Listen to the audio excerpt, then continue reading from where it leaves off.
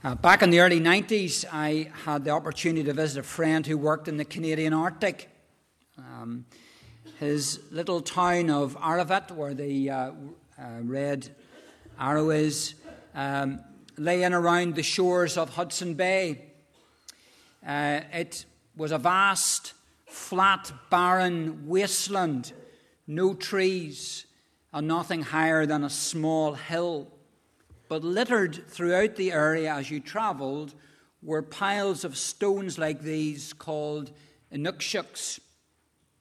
These piles of stones acted as pointers, as points of refuge for folk out hunting, signposts to where they had left their camp. Maybe even if they felt lonely or lost, the stones would remind them that others had been there before them, and so that it would encourage them to keep going. In the last number of years, they have become one of the national symbols of Canada, along with the maple leaf and the beaver and the mountie. But this morning I want us to look at some stones, some other stones. In Joshua chapter 4, in some ways they were Old Testament inukshuks.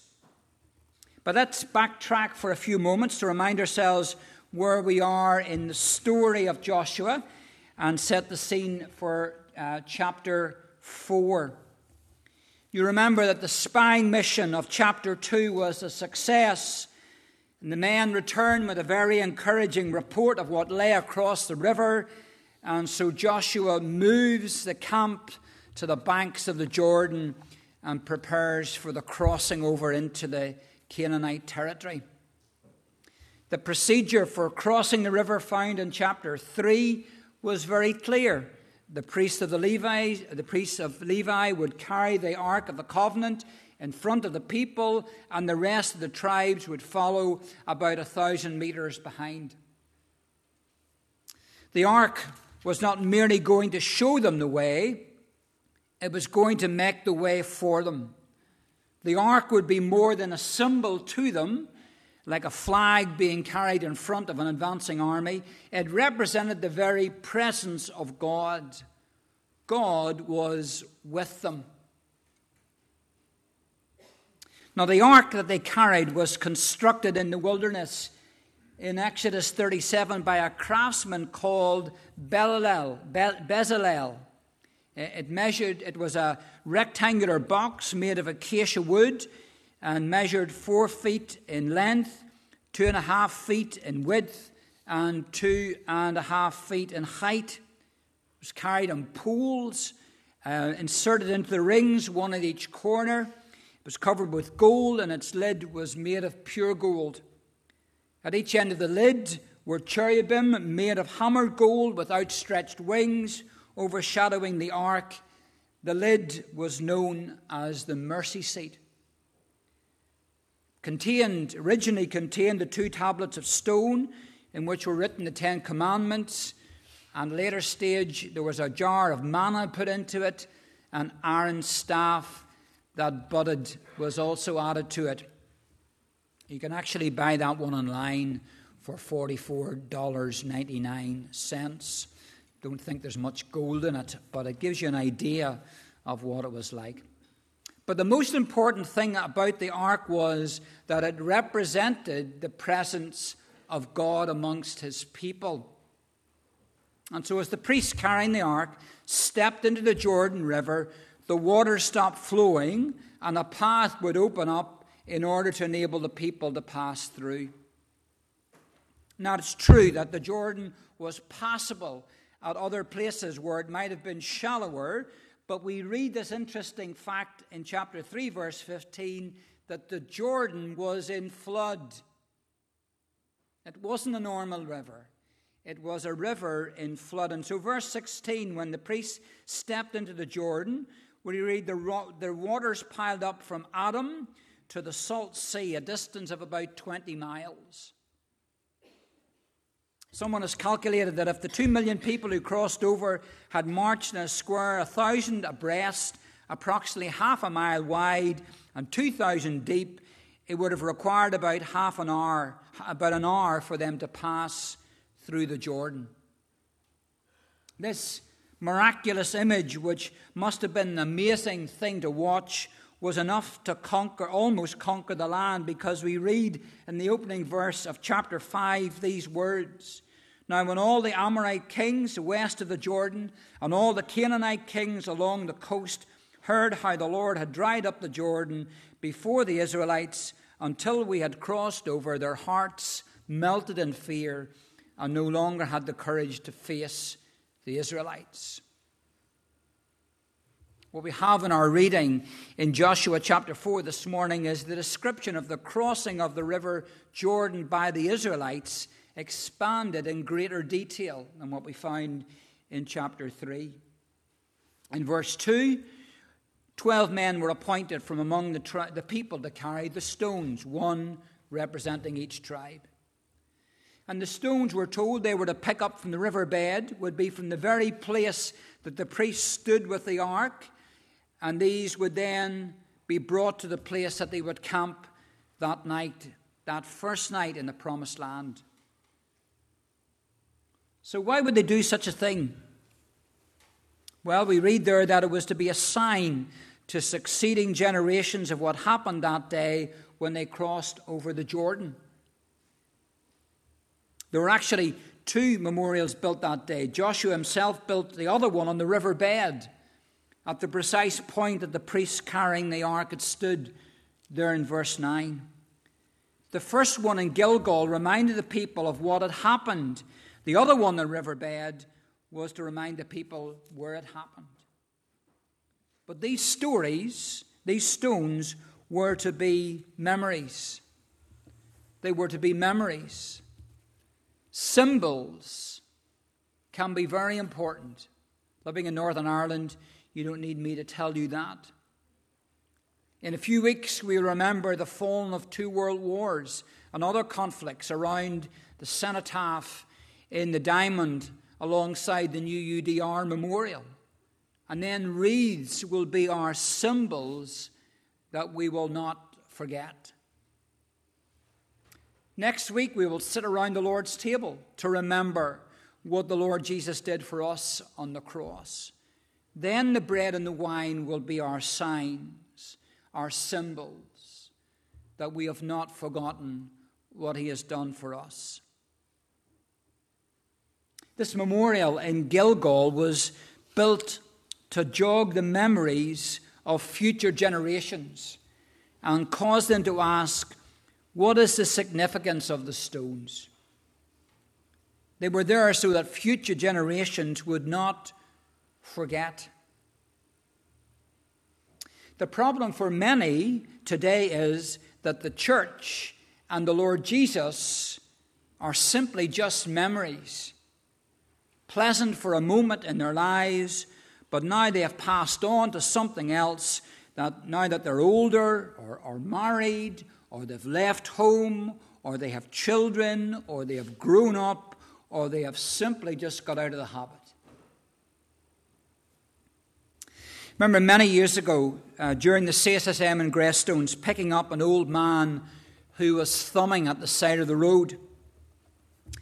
And when he got in, I noticed that he was not as old as I thought he was.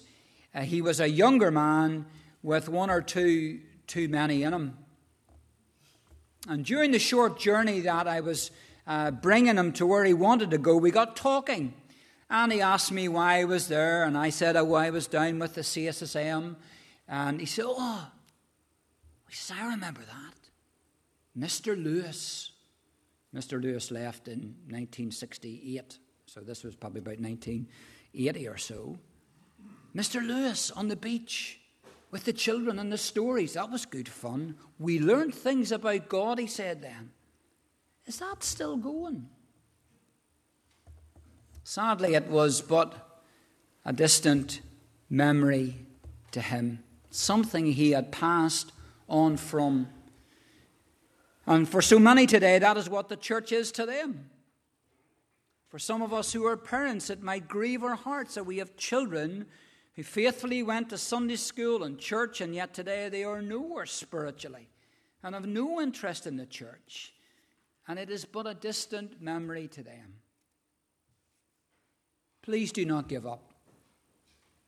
If the seed is sown, and if only we pray for them and encourage them in a patient and quiet and sensitive way, then we must allow the Holy Spirit to do His work in their lives and in His time. These stones were not just to be placed at Gilgal and left for the people to occasionally wander by and reminisce. Do you remember the times we crossed the river? Or do you remember that event Grandad told us about the river stopping all those years ago? These stones were not just to be memories. These stones were to be meaningful as well. The use of signs and symbols to provoke questions and to teach the Scriptures can be seen in other parts of the Scripture. One of the questions when a child was asked during the Passover feast was, what does this mean? And then there would be an explanation of how they had been saved from the angel of death prior to them leaving Egypt. And in Deuteronomy chapter 6, Moses tells the people what they should say to their children when they ask the question, why do we have to keep these laws? 6 verse 20, the parents would explain how God delivered them from Egypt. And they were to say, the Lord commanded us to obey all these decrees and to fear the Lord our God, so that we might always prosper and be kept alive. If we are careful to obey all this law before the Lord our God, as He has commanded us, that will be our righteousness.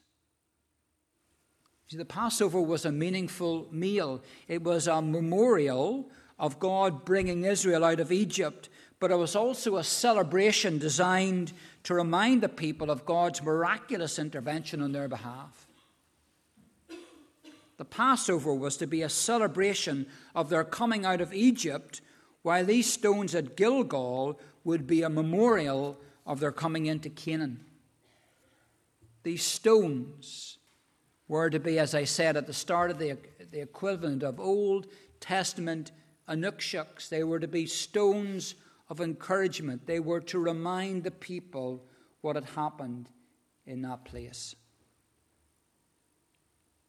And for us today, the cross is not only the guarantee of our salvation and the defeat of the devil, but it can also be a constant reminder of what Jesus did for us. It is not simply something which we look back to, but it is something which should have meaning in our lives every day, and it should motivate us for living and serving the Lord every day as well. You see, if these stones were going to have any lasting value to the people when they crossed over the Jordan, then these stones they had to be stones of motivation, to motivate the people into service and living for God who had brought them there. There was battles ahead. The journey really had only started when they crossed over that day. Kenneth Kitchen, writing in the IVP Bible Dictionary, writes, Gilgal became a reminder of God's past deliverance from Egypt, a token of present victory under His guidance, and saw the promise of His inheritance yet to be gained. Is that not too a picture of the table that we will sit around next week when we will eat and drink in remembrance of the Lord Jesus, of a past deliverance, of present victory, and of a promised inheritance? A table full of memories of that night when the Lord Jesus was betrayed. A table full of meaning, bread broken, wine poured, a body broken, a life poured out. Next week should be a table to motivate us to do it until He comes again. A table to motivate us to live out its message before a watching world. a table that cannot be come to thoughtlessly or ill-prepared. And so this week should be that time when we prepare ourselves to come back next week and sit together and remember. Use this week wisely in that preparation. Gilgal would play a very important part in the life of the Israelites throughout their history. But as we know, not always in a good way.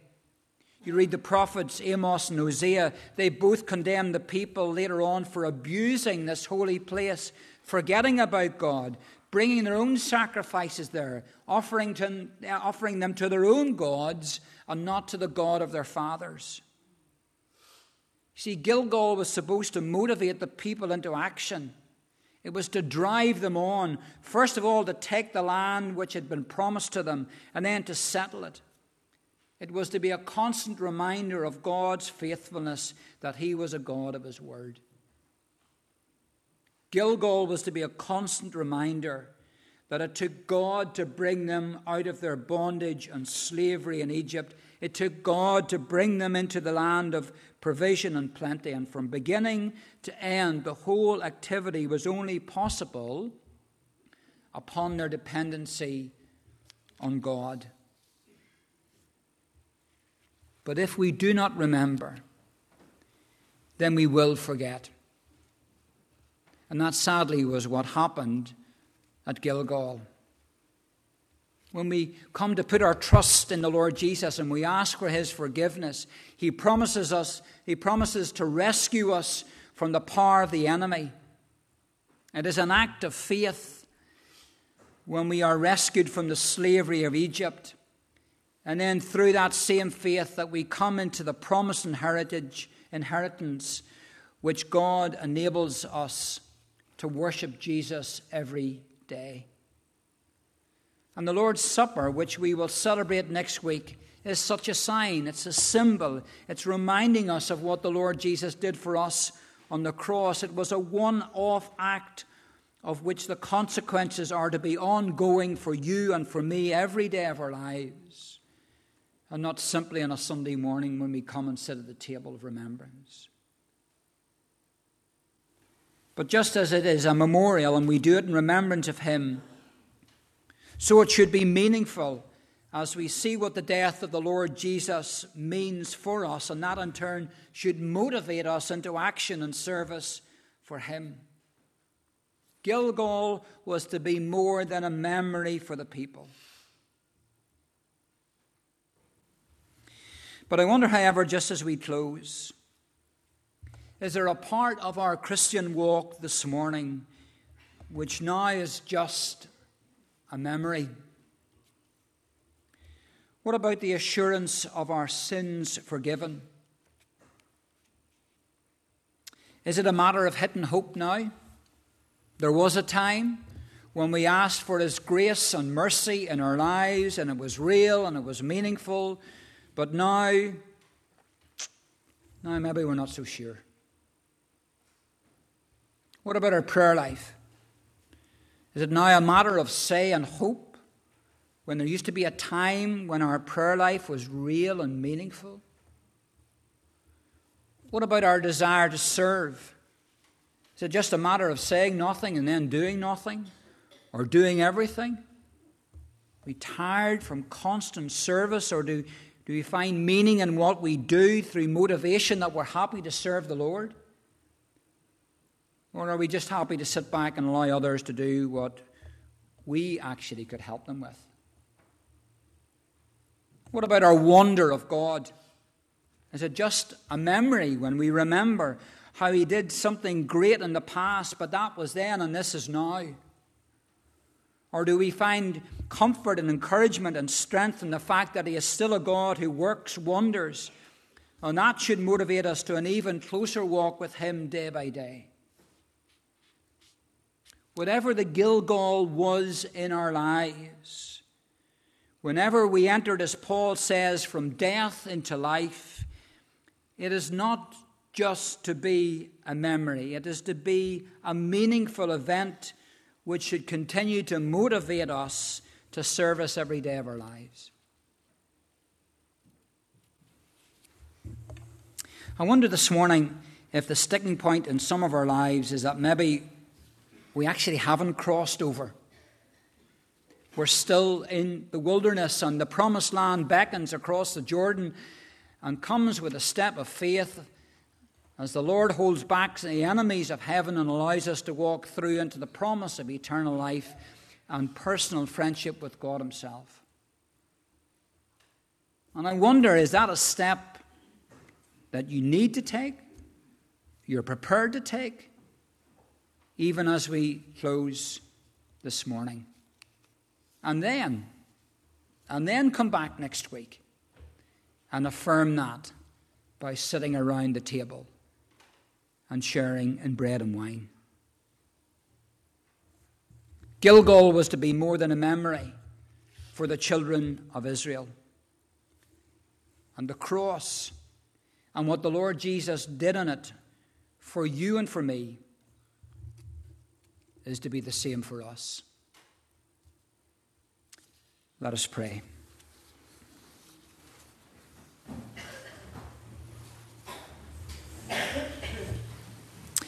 Father God, we pray that as we prepare ourselves this week for coming back to your table next week, that we would reflect on our lives, on our walk with you, on our commitment to you, on our faith in you.